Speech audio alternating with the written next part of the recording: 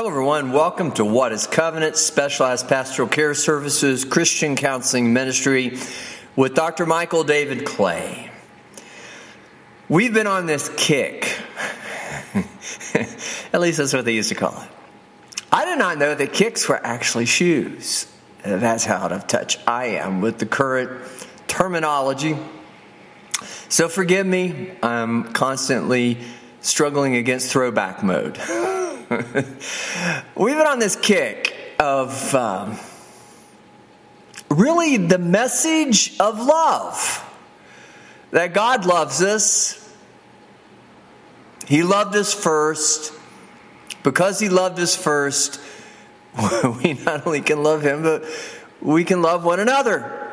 And what happens when you don't respond to love?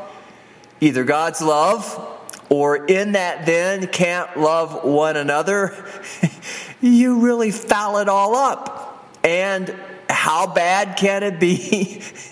You can eternally die. I know every time I bring up death and dying, I believe I lose listeners.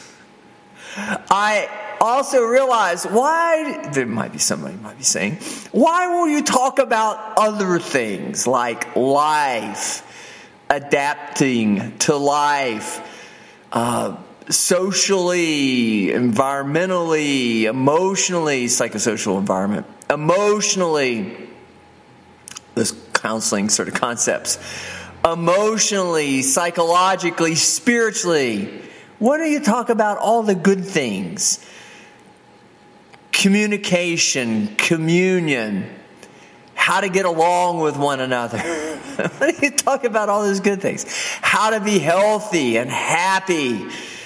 How to overcome all the bad things of fears and doubts. And with that then the rational and the logical and the reasoned. And with that then overcoming all of those things that would be the worst of us as humans, being reactive. How do we have a better relationship with God through Jesus Christ and the Holy Spirit, as well as each other? And can't we celebrate that? And I politely say, yes, of course. And I do think we talk about that. But until you settle this whole issue of what really dead is, and you speak of it in this type of context of love, unless you understand that really to be dead is to not love.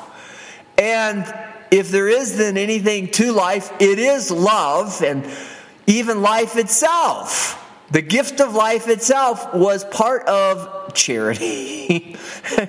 God's loving us, so much so, life itself, that He entrusted the gift of life to us. Adam and Eve, after leaving the garden, were to then repopulate or populate the earth. Well, I guess you could say repopulate. There's some theories out there that we've all been through this before, and this is yet but another moment in time, and I don't know that we need to get into that. That would muddy the waters even more.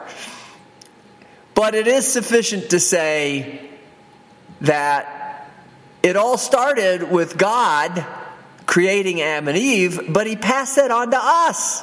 And how were we to do that? In love. And how good then would life be in love, except that we would continue to love God and practice it in that same way with each other. Understand what that's all about. Speak the language of life, as we've been saying in the podcast, the word of life unto one another. So I'm not ready to move off of that just yet. But we're getting close, at least in these sort of terms, because except that you would understand that is really dead, and the only way to be resurrected from the dead is love. and get that right with God so that you can love one another, then we're all, as they also say, I've heard it said, dead men and women walking, condemned, cursed, to not just dead, but eternal, the second death. An eternity of death. Who would want that? I certainly wouldn't. My ministry of the word to you, and even counseling sort of context in terms would be, you don't have to settle for that. But any of those good things that you would prefer me to talk about, let's just settle this first. Accept God's love, Jesus Christ as your Lord and Savior, the fruit of the Spirit being love, God Himself being love. Love God with all your heart, mind, soul, and spirit. Love others then as God loves you. And then we'll see all those other things. Seek ye first, Jesus has said, would say, did say, continue to say, the kingdom of God and His righteousness. And then all of these other things will properly light up, and then you'll begin to see them. All the signs of life, the evidences of life, the greatest of which is not only love, but the resurrection power of love to overcome death and the grave.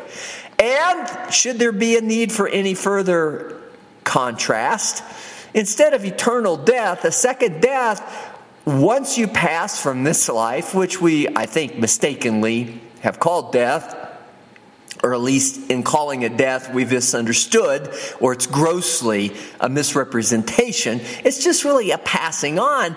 But instead of an eternity defined by death, an existence that is then overshadowed or at least in a very pragmatic sort of way could be said to be so shadowed by death that you never are able to get out of that shadow, you are going to spend then eternity in death. But instead of seeing it that way or in contrast, let's talk about eternal life then. Let's talk about how loving God and loving others as you love yourself not only is sanctification in material life, a way to overcome or go through that passing of, I should say it again, with respect to the fact that we call it death, but it really isn't. It's the passing away of the physical dimensions into an eternal spiritual dimension. But I think even so, the book of Revelation seems to suggest we may have a king. In fact, that notion of this dispensation of time, we may come back in a different form, at a different time, in a different way. Who knows? Only Jesus. Will these dry bones live again? God would ask Ezekiel, and Ezekiel would say, only you know, God. The book of Acts.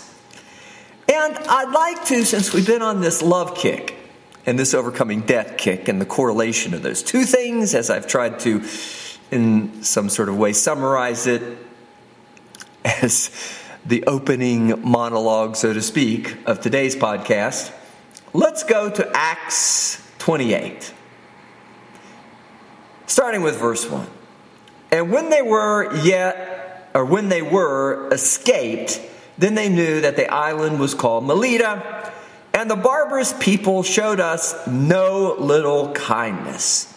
For they kindled a fire and received us, every one, because of the present rain and because of the cold. And when Paul had gathered a bundle of sticks and laid them on the fire, there came a viper out of the heat and fastened on his hand. And when the barbarians saw the venomous beast hang on his hand, they said among themselves, no doubt this man is a murderer, whom, though he hath escaped the sea, yet justeth alloweth not to live. And he shook off the beast into the fire and felt no harm. However, they looked when he should have swollen or fallen down dead suddenly. But after they had looked a great while and saw no harm come to him, they changed their minds and said that he was a god. This is the last chapter in the book of Acts. What follows is the book of Romans. And in that then, as the book of Acts leads to this last chapter, concludes with Paul then finally arriving in Rome, we would presume that the book of Romans captures a bit of his discourse, his conversation, continued conversation with the Hebrew people in Rome. And should there be Gentiles, which I'm sure as much Rome was not necessarily filled only with Hebrews, there would have been plenty of opportunities to present the gospel to the Gentiles. And even so, at the conclusion of this chapter, Paul again laments.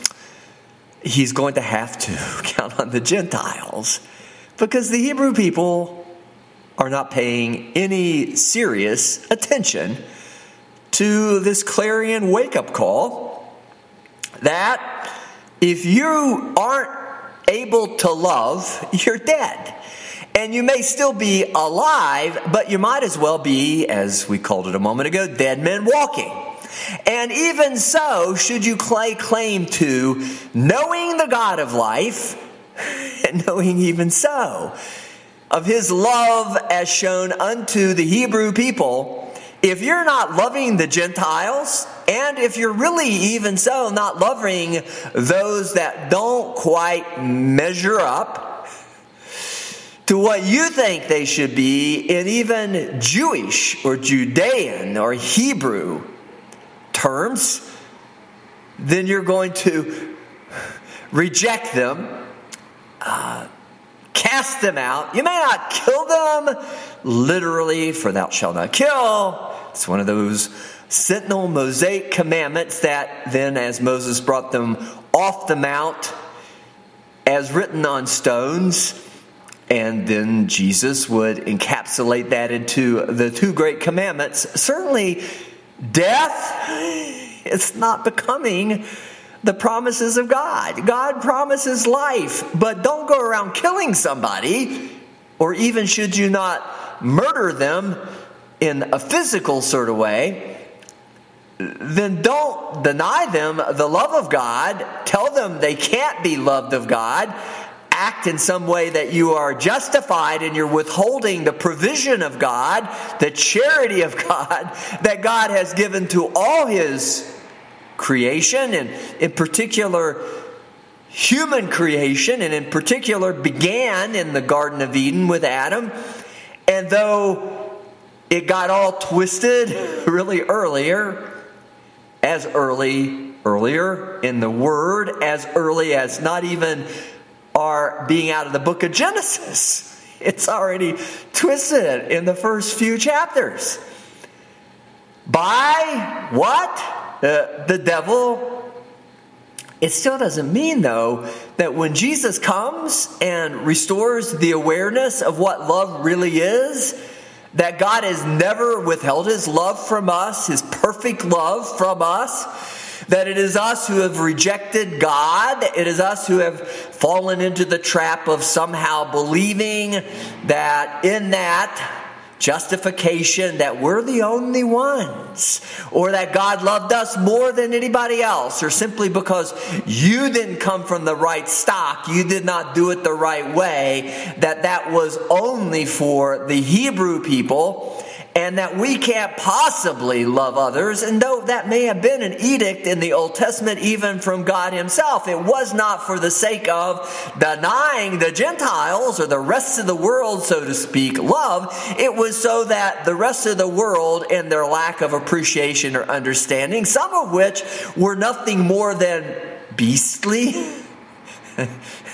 Nebuchadnezzar wandering around in the wilderness, maybe even worse, venomous snakes themselves, evil thereof, because of the corruption of the word or God's love, as then would be taken to the extreme, as when Adam and Eve were removed from the garden, whether God did that or they removed themselves, they were not wise enough to understand the salvation message, and it required God to send His only begotten Son, Jesus Christ, so that we would then understand it in the gospel of Jesus Christ, the presentation of God's love, not only to the Hebrew people who had gotten lost along the way, but also to the Gentiles, not just because the Hebrew people wouldn't accept it, but getting back to the notion of don't intermingle, so to speak, too soon. They were way out there themselves at the time and still were trying to learn what lesson of love that Jesus then brought to them.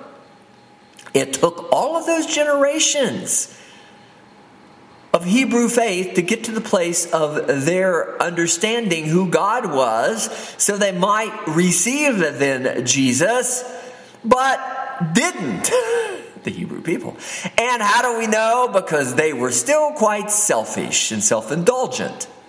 They were all about themselves. They were all about God. Why God would allow such things to happen, or if they understood how they had corrupted what was the gift of God, love, perfect love. It was not producing the fruit of abundant life because they'd gotten caught up in all of the things Adam and Eve got caught up in. The devil tempted Adam and Eve with, and the temptations continue. And unfortunately, in that psychosocial, environmental of ways I mentioned at the beginning of the podcast, even today, they kept passing down the corruption of the word. It wasn't so that only they would be loved, or even in some benevolent sort of way, they could then kind of share the excess of the surplus with others. But it was that they were then to be not only ambassadors of God's love unto those that were in greater need even, but that they were to then, even as Jesus, to lay down their life for others. Not only in a, once again, charitable benevolence, but truly to love others even if it required their own life, to give back to God, give back to life, so that life then could then be replenished, go out and populate in the right sort of way, but that the dead could be resurrected and that no one would be found lacking when it comes to God's love, because God's love is not in any way withheld by God, should never be in any way withheld by us. We should be vessels through which God could pour forth the blessing of love and life to everyone, even if it meant the passing of the human form, which again is a bit of a misunderstanding. All things material die, but they don't die just simply for the sake of death. It's all part of a creative process that God then resurrects even in just material dimensions, the dead back to life. But what it's all about in spiritual dimensions is that there is no such thing as death, and should you fear it, you've got the messaging wrong. Live your life as if you'll live forever. And there is no such thing as death, because if you don't, then the fear of that thing we call death, and our misunderstandings that the devil so loves to promulgate, that, it's going to kill you, it's going to take your life. You really can't give it all away, because if you give it all away, you'll have none. If you have none, then you'll just die a miserable sort of death. Some of those, the sect of the Pharisees, believed in resurrection, as we've declared in the last few podcasts, from the dead. Some didn't even believe in that. They believed, by this point, were so atheistic in some of their understandings. They believed all it was about was just this material life and what we had been relegated to, and making the best. in a bad sort of way of what otherwise couldn't be seen as anything but a bad situation. When Paul encountered these natives, these Gentiles, so to speak, of Melita or Malta, and how did he make his way there? He was shipwrecked and was found to be quite dependent upon their benevolence, or God had seen fit that they should minister unto him. They didn't have a problem ministering unto him. And what was that ministry? They loved him. Now, did they know about Jesus? I don't think they knew about Jesus in quite the same way once Paul appeared and then before, spent some time there, before going on to Rome. But in the same sort of a way, they didn't know it in the way the Hebrew people would know it, of the Messiah to come. But even so, having known it by empirically an experience with Emmanuel, God, in Jesus the Christ, they still rejected him. These folks showed us no little kindness. These folks were quite generous. They loved, even though they didn't love maybe in somewhat the same personal dimensions. They had not quite come to an awareness of Paul's personality, or didn't know much about the Hebrew people, or all of this that the Bible had captured up to this point of how God was going to give the world the Messiah through the Jewish people. But their hearts were in no way as hardened as the Hebrew people's hearts. The ones that were supposed to have known the most, the ones that, if there was any instruction in the Old Testament to not intermingle just yet, it wasn't because God didn't want them to love in this way that Jesus then showed God's love. Paul was testifying of God's love, would have himself praised. Even so, there no little kindness as an act of charity.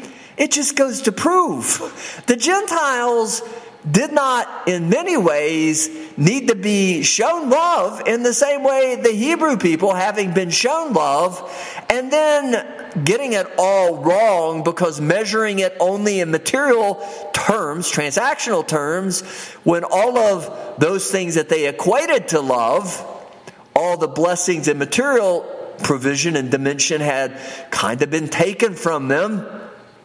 They were resorting to what the devil was doing, even before he corrupted Adam and Eve in the garden. Lying, cheating, stealing, selfishly, for himself, all those things that he had in some previous dimension of time, some dispensation, had lost himself because he started to believe it all came from him. It doesn't come from him, nor did God expect it to be with the Hebrew people, something that they came up with. God's love knows no boundaries, no bounds, except that we would try to put boundaries on it and definitions. The Old Testament just calls our attention to the fact that it's not going to come from us. It's not going to even be so easily or readily or in any way at times measured materially. Surely Paul being shipwrecked might have been construed by many, and maybe even the Hebrew people Paul eventually told the story to in Rome, as evidence of, see what kind of failure you are, Paul, how failing your messaging is. That wouldn't happen if you were blessed of God. You would not be in bondage to Rome if you were blessed of God. You would not be in any way, shape, or form denied the material provisions of God, the charity, if you were right with God. And even though there was a bit of that with these natives, I will call them, the Gentiles of Malta, Melita, it was soon put away when they discovered that the venomous snake really didn't kill Paul. Now, I am inclined to see things that maybe others don't so readily see, and the more I might do that, then the more I might be out there, and what I see may not actually be there, but it could be there, and why would I not want to share it with you if I thought it would help you to, again, as we called it on the last podcast, break bread in such a manner or fashion that it might enhance or your understanding or your appreciation for the most important aspects of living Word of God, that is Jesus Christ, and the love of God as manifest in Christ unto others, and not only the power to resurrect the dead, us, but also to heal the sick, to bind the broken and the wounded, for the sake of not necessarily just charity, but so that they might then understand. Love is not simply healing. No, love is not simply an act of charity. Love is an empowerment so that out of your belly shall flow rivers of living water, so that you might then, in that same way someone has loved on you, love others. So that we would then, in our best human endeavors, realize it ain't going to come from us. It comes from God, but God's not going to withhold the provision. We just have to be open to realizing He's going to give it to us, but not so that we can hoard it up or hold on to it for the day, the rainy day, so to speak, when we might need it. But that we're to give it to others freely as we've received, freely give. Because if you don't, then you're becoming quickly dead men and women walking. These folks on the Isle of Melita, these folks that Paul encountered immediate to being shipwrecked, this is kind of the Garden of Eden story. There was a snake. He got into the garden, and in an act of love and kindness, he tried to dissuade, or at least tried to kill, the great intent of charity. Even so, separate all that he could from not only one another, as then with the sharing of that love, one unto another, but even so, the love of God, because we are vessels of His love, because Jesus is in us so that we might love others, so that we might fulfill the two great commandments. His Holy Spirit, the fruit of the Spirit being love, has been there all along. If He can somehow convince you you're going to die or that death is attached to it, then He could scare all these folks away from Paul's message long before they even began to really understand not only the message of sharing it, but also appreciate they'd already started it by loving on Paul. It made it so much easier in Paul's shipwreck condition, in his need for love, even though he was the Apostle Paul and on a mission from God, and certainly that was no evidence of failing. He was going to be able to reciprocate that love out of the goodness of Jesus in him, even as these Gentiles who were yet to really be introduced fully to Jesus, the Christ, the Messiah, they already had some of that in them. Why? Because the Holy Spirit doesn't come so much so out of one simply because Jesus or God loves them. God put that in, but Jesus brings that out. It wasn't that Jesus wasn't with God in the garden as with the tree of life. It isn't that Jesus isn't God, the Christ. It's just that as our faith would be, so be it unto us. We just have to believe, so much so to go ahead and act and to give it away with confidence that it's already there. But if that gives Paul anything to work with, the devil would have gained a lot by trying to dissuade them early on by allowing then the venomous snake to result in his death. And they wouldn't have understood it, because I don't think Paul would have died, certainly, even if it had been his appointed time to go on and be with the Lord. But even so, Adam and Eve did not understand. All the devil could do was trick them into this misunderstanding that somehow death was the end. No, it is in a material way for allowing room for the new creature in Christ to then emerge a new person, to be born again. But it isn't your sentence to eternal damnation or death, as with hell. What it is it's a passageway back to the Spirit in Jesus Christ, so that the Spirit could then be born again or shown again in those rebirth sort of terms, to resurrect what seemingly so is dead, but really isn't. But none of that in material dimension has anything to do with the love of God in Jesus Christ, because there's nothing that has separated us from the love of God. Even Adam and Eve, as God gave them life, except that the devil would somehow trick them into believing that God no longer loved them. That's not true. Death in the flesh is not evidence that God doesn't love you. It's appointed unto all of us to at least die once. But that's for the sake of material creativity or material expression of that creativity. That actually was why God breathed life into Adam and Eve in the first place. But it's to pass on, as with Adam and Eve when they left the garden. We've now been given that gift of life. And in those same sort of loving social terms, loving one another as a social act, we're to hold that in kingdom of God terms as of highest priority, so that we can then release the fullness of what is inside of us. Life, love.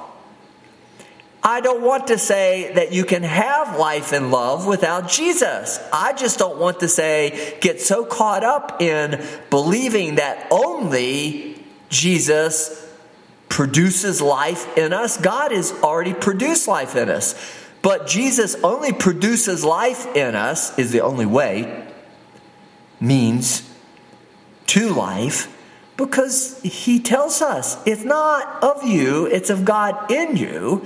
It is of the Holy Spirit already there within you. You just have to accept him, the Holy Spirit, as they did in the upper room on the day of Pentecost, and believing that that power and that exchange was never compromised. But if you don't believe in the gospel of Jesus Christ and the resurrection power, then you've judged yourself unworthy of it, and entering into him in that same way that you would release it, find a release, a method or mechanism in the Holy Spirit to bring forth that love from others. But don't be surprised if even those that don't know of Jesus as the Christ still have the capacity to love, to show kindness and charity. Jesus was there in the garden from the very beginning. The tree of life was there. We just didn't know it. It took, again, all of those years until Malachi and for Christ to be manifest, to be revealed, Jesus as the Christ, so that we might then have that breath of life replenished within us. But if I begin to say, well, but that wasn't there before Jesus, then I'm feeding into, I think, the devil's most cunning lie, that somehow it can be stolen from you either by the devil and all his lying, cheating, and stealing, and his selfish ambitions, and his parasitic ways of getting what he wants and needs without having to go through God, by stealing it from you and killing you in the process.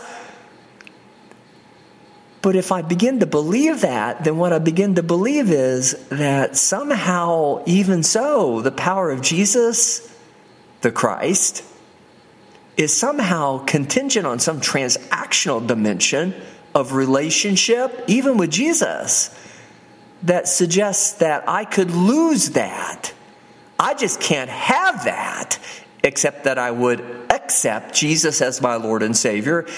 And He being the way, truth to life. I have to do it according to Jesus. And what is that? I have to lay it all down.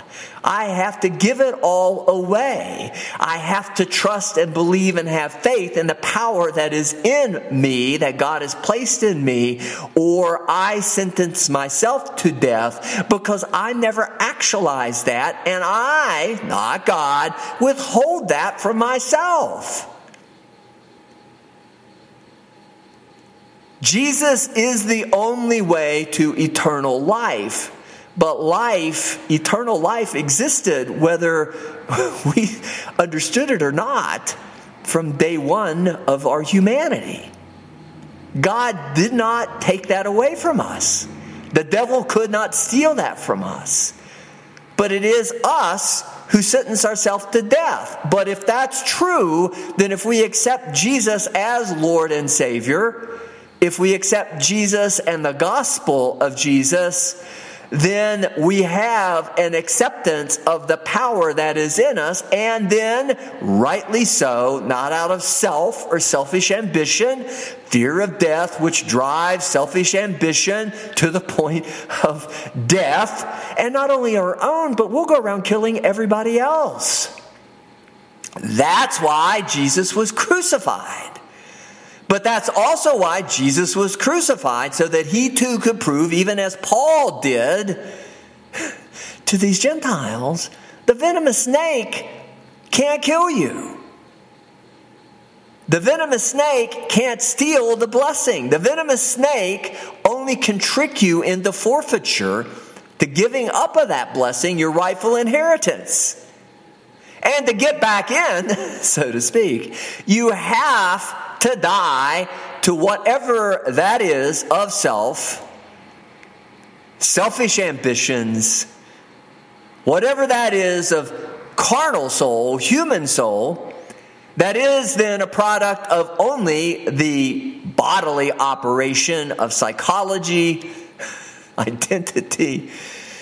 Everybody has fallen short of the glory of God, if only because they could not live in the glory of God, except that they would have, again, as with last podcast, a covering. Jesus is that covering. He is the cloak of righteousness. If God accepts Jesus as worthy, being the Christ of the firstborn among many, entry into resurrection and then heaven. And how do we know that? Because we witnessed that, not only with Jesus, but we've witnessed that too with Stephen. We witnessed that too with all of those who, as with then the power of Jesus Christ, not only are translated, but transfigured. It is one of those things that is of spiritual testimony, Holy Spirit discernment. Your eyes are open. The scales again fall off your eyes. These Gentiles already were showing love. It was already in them. They just needed a little help in setting it totally free. And even then, having seen the Christ, the Hebrew people, reminding you of that most important of premises, they were completely and totally lost to the extent or degree that even Saul, the Apostle Paul, was guilty of the same persecution of anybody and everybody that seemed to have a bit of that, and they didn't. And isn't it good news that God saw fit to not withhold that from the Gentiles? Because if the Hebrew people had their way, they would, even if it were to be somehow in some ways justified or attempt to be justified. By now that we've got it established, we're going to then, with once more sort of self-righteousness, do it of ourselves. We're going to be benevolent. We're going to give it away to you. That's not God's plan. That was not Jesus' plan. When you give it away, you give away any selfish ambition, or with that selfish ambition, any authority you'd like to cop. As once again, the lingo would go. Because it isn't yours to give away. It's God's. You just choose to participate. You choose to accept.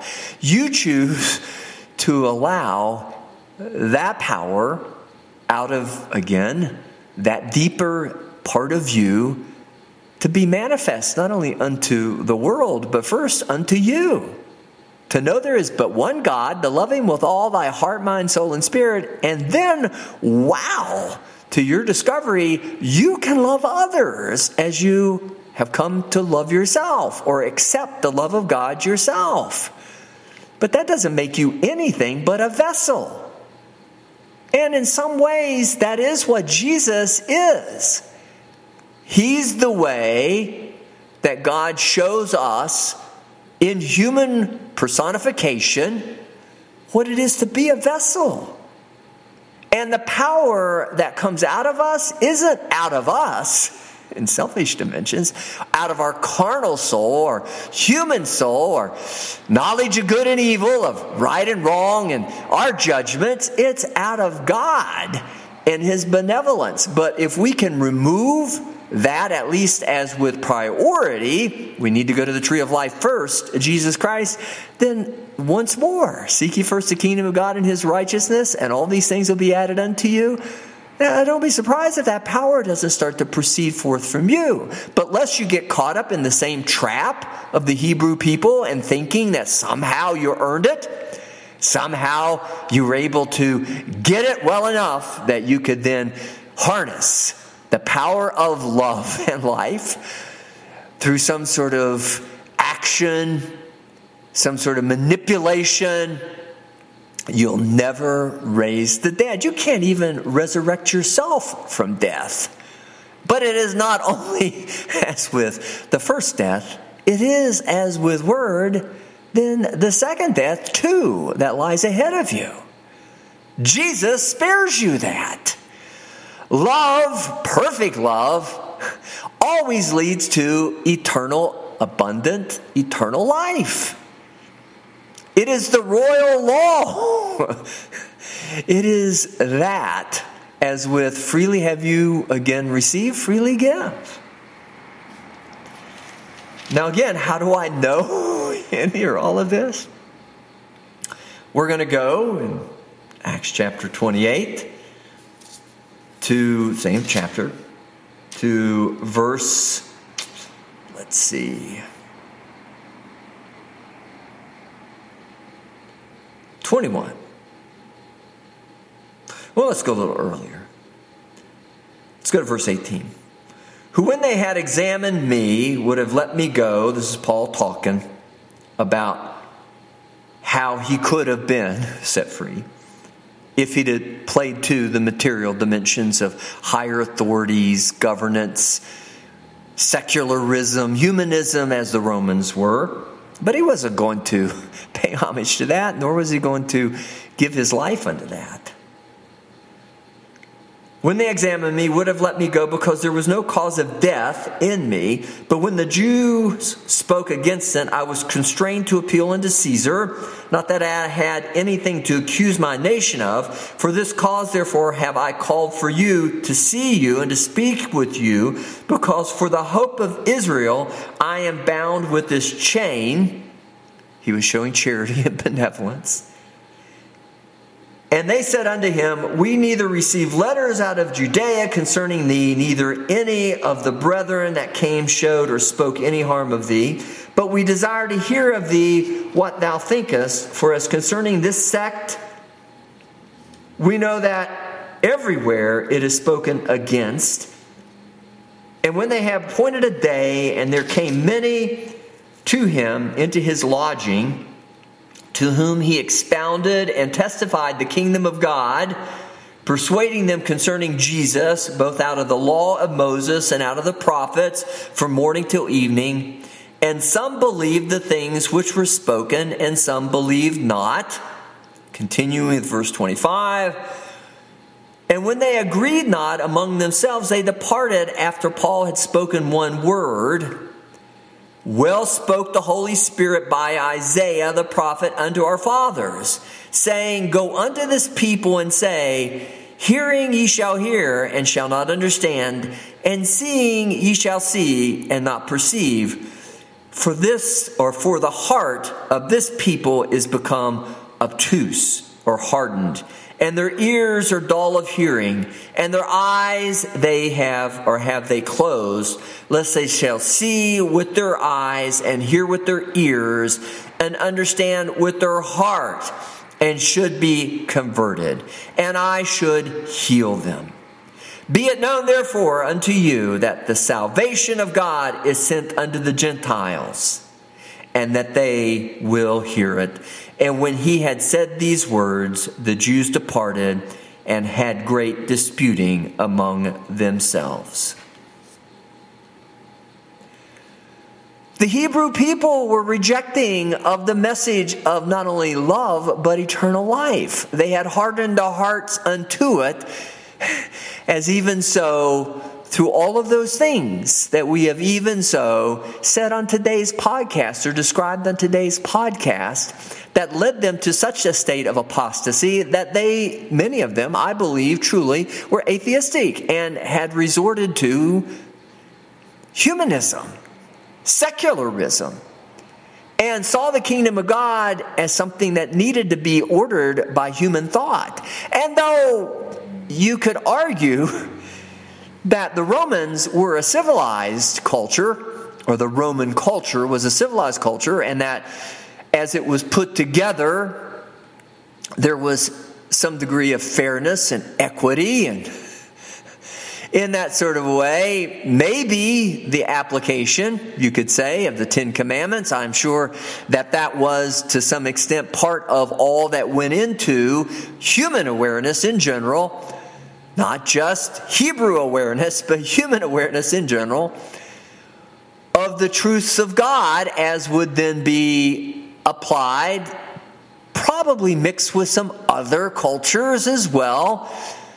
But the Romans were possibly the best that you could ever get in human terms. Why wouldn't the Hebrew people, if they'd given up on the love of God and the power of God to bring forth the kingdom of God, not only in material manifestation, but kingdom of heaven manifestation, not only when you do cross over by proxy of death, bodily death, but emanating directly not only from the power that be within, that God had already placed in us, humans, but that was even of higher order, kingdom of heaven stuff, where it was not unto any sort of judgment of right and wrong alone and what's fair and what's not fair. Because when you take death out of the equation and you allow the power of love and life to flow freely, it doesn't matter if you're in body or not. Actually, if there is anything that matters, being in spirit is all that matters, because in the end, all that matters is Spirit, and even more Holy Spirit, and even more that being the language of God's love as He would speak it unto not only us, but universally so unto all of His creation. This was not just for the Hebrew people, nor was it going to be restricted only to then the Hebrew people. Jesus came so that even the Hebrew people who were up to that point, given all the advantages of finishing that, to creating or allowing God in them to produce, to bear the fruit, the fig tree withering, the fruit of the kingdom of heaven, even while we were still in material dimensions. But the Romans, being the Gentile nation, the secular nation it was, had to come in and do it better than the Hebrew people, because the Hebrew people were languishing through their humanism itself, their disregard for the love of God by believing that somehow either God didn't love them any longer or that God's love was not all that they thought it was, or maybe all that they thought it was a bit of a myth. Jesus come to prove there's no myth in that. It's not a cunningly devised fable. The love of God manifest in Jesus Christ, as Jesus is the Christ, demonstrates that it's not about your body. It's not even about preservation of your body beyond the meaning or purpose, the reasons God put you in the first place, which is basically just to help one another, to love one another in not only charitable dimensions, but unconditional, not only benevolence, but in total, give your life for another sort of measure, which Jesus did. But it wasn't just for the Hebrew people, it was for all of the others that God obviously had a hand in creating and bringing forth out of Adam and Eve, and would not leave them in a state of darkness. That's not God, any more than he would lead the Hebrew people in a state of darkness. Jesus is the answer universally for all humankind.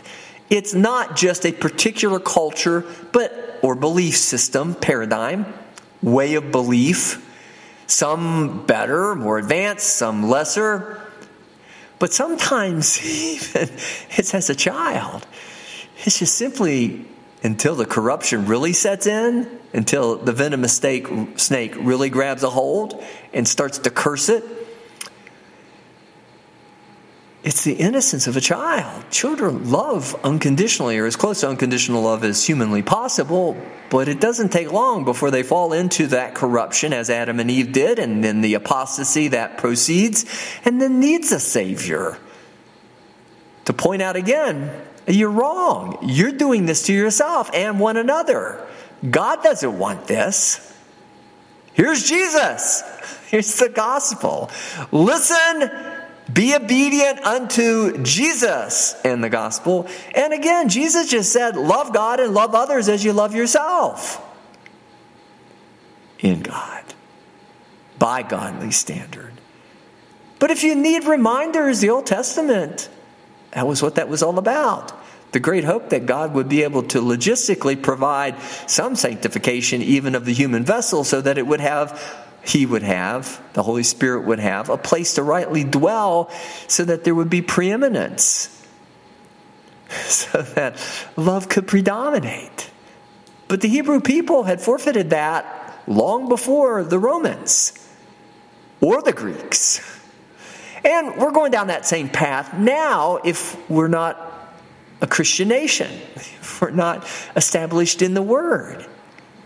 We're going to become withering fig trees, a withering fig tree. And why would we think God would do anything different with us than He did with the Hebrew people? But it doesn't have to be then the kingdom of God until Jesus comes again.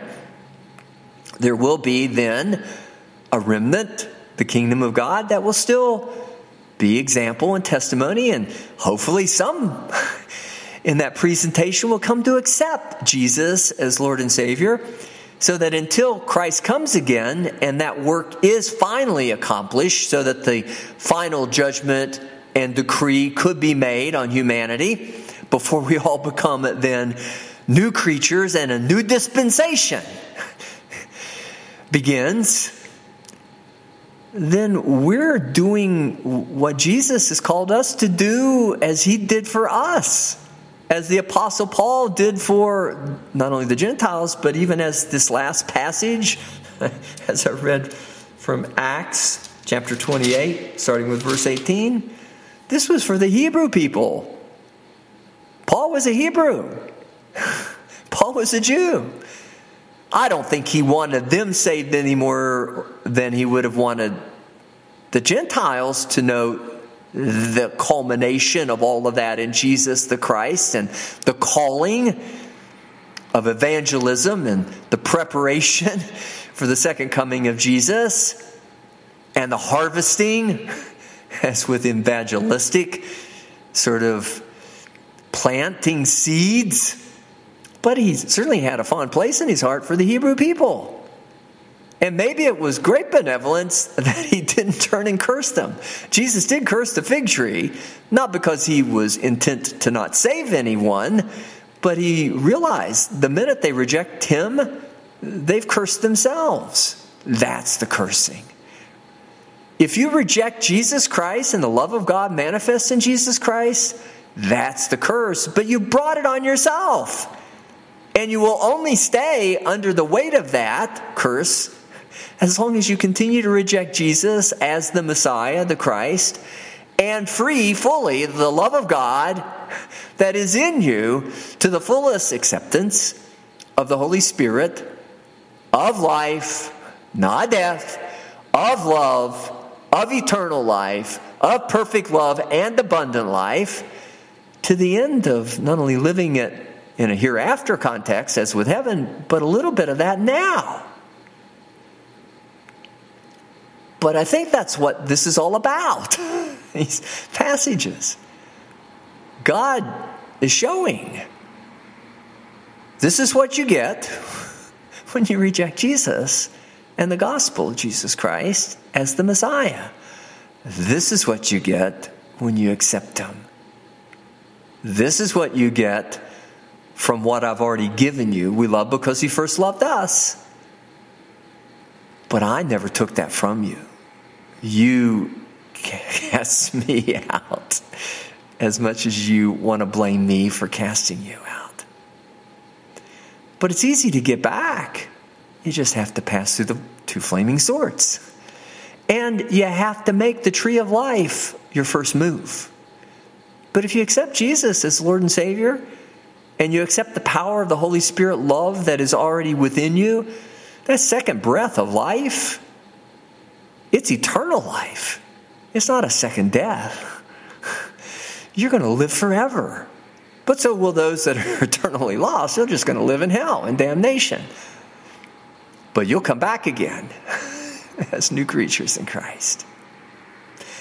If I can help people understand the power of that love, if I can help individuals see the healing, if I can help them understand they have in their heart hardened their heart, they have become blind, they have then rejected the message of Jesus and the salvation that is therein, they, because their heart of this people is hardened, become obtuse, and their ears are dull of hearing, and their eyes have they closed, lest they should see with their ears, with their eyes, and hear with their ears, and understand with their heart, and should be converted, and I should heal them.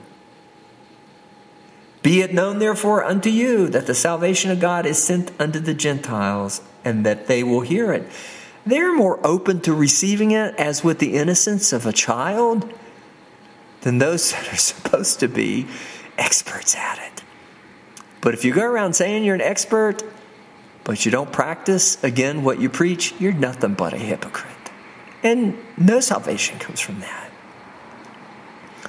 Should you be interested in that being then the foundation for all that good psychological stuff that you want to hear about, all the abundant life that God promises you, all the blessings, not only materially, but spiritually, the greatest and grandest of which is salvation in Jesus Christ unto eternal life, not into the second death and eternal damnation of hell, then come see me, because we're going to settle that first.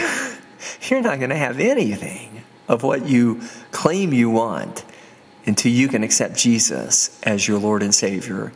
And then the power that God has already placed within you, free it to be able to begin to manifest and fulfill the two great commandments. Not of yourself, not out of some sort of self-work, but out of the love of God that is in Christ Jesus, full of grace and mercy, full of forgiveness, full of God's love. And then don't be surprised if as you love on others and they love on you, we begin to see, though Jesus has yet to come a second time, we'll begin to see at least sufficient to meeting our spiritual needs for love and knowing too the righteousness of God even in material terms. We'll be showing and demonstrating what all those 10 commandments, what all the Old Testament was all about. Not only telling us about what we need to do, but empowering us or proving that the power is already in us to do those things, but it can't be released except the higher power, by your permission, choosing Jesus as your Lord and Savior, has a means of expression. But if you should choose to deny Christ, you can dry that up. You can grieve the Holy Spirit. You can harden your heart to this place of this passage that I've read, this last passage that I read today on the podcast. But that's on you. But don't come see me if you're not willing to do that, because I can't help you. I can try to persuade you, but even so, I might have better chances with those that aren't Christian than I do with those that are, if it means in your pursuit of Christianity, the devil has tricked you into thinking you got to do it out of yourself and come to realize all have sinned and fallen short of the glory of God, because nobody can do it out of carnality, knowledge of good and evil. It's only done out of the love of God manifests Jesus Christ that's alive in you. And the Holy Spirit and Holy Spirit operation that comes with it. You need a day of Pentecost moment. Should you want to reach out to us, you can contact us at covenants.llc1@yahoo.com. You can find us online at covenantsonline.com. You can I already gave you the email. You can visit us on Facebook and on YouTube at Covenants. You can call 304-528-9220. And of course, you're always welcome back to the next podcast of What is Covenants? Specialized Pastoral Care Services, Christian Counseling Ministry with Dr. Michael David Clay. Until we get a chance to break bread again, to meet again, I want to wish you the greatest and grandest of all blessings, and that's the love of God alive in you. But it only comes through Jesus Christ. Thanks, and God bless.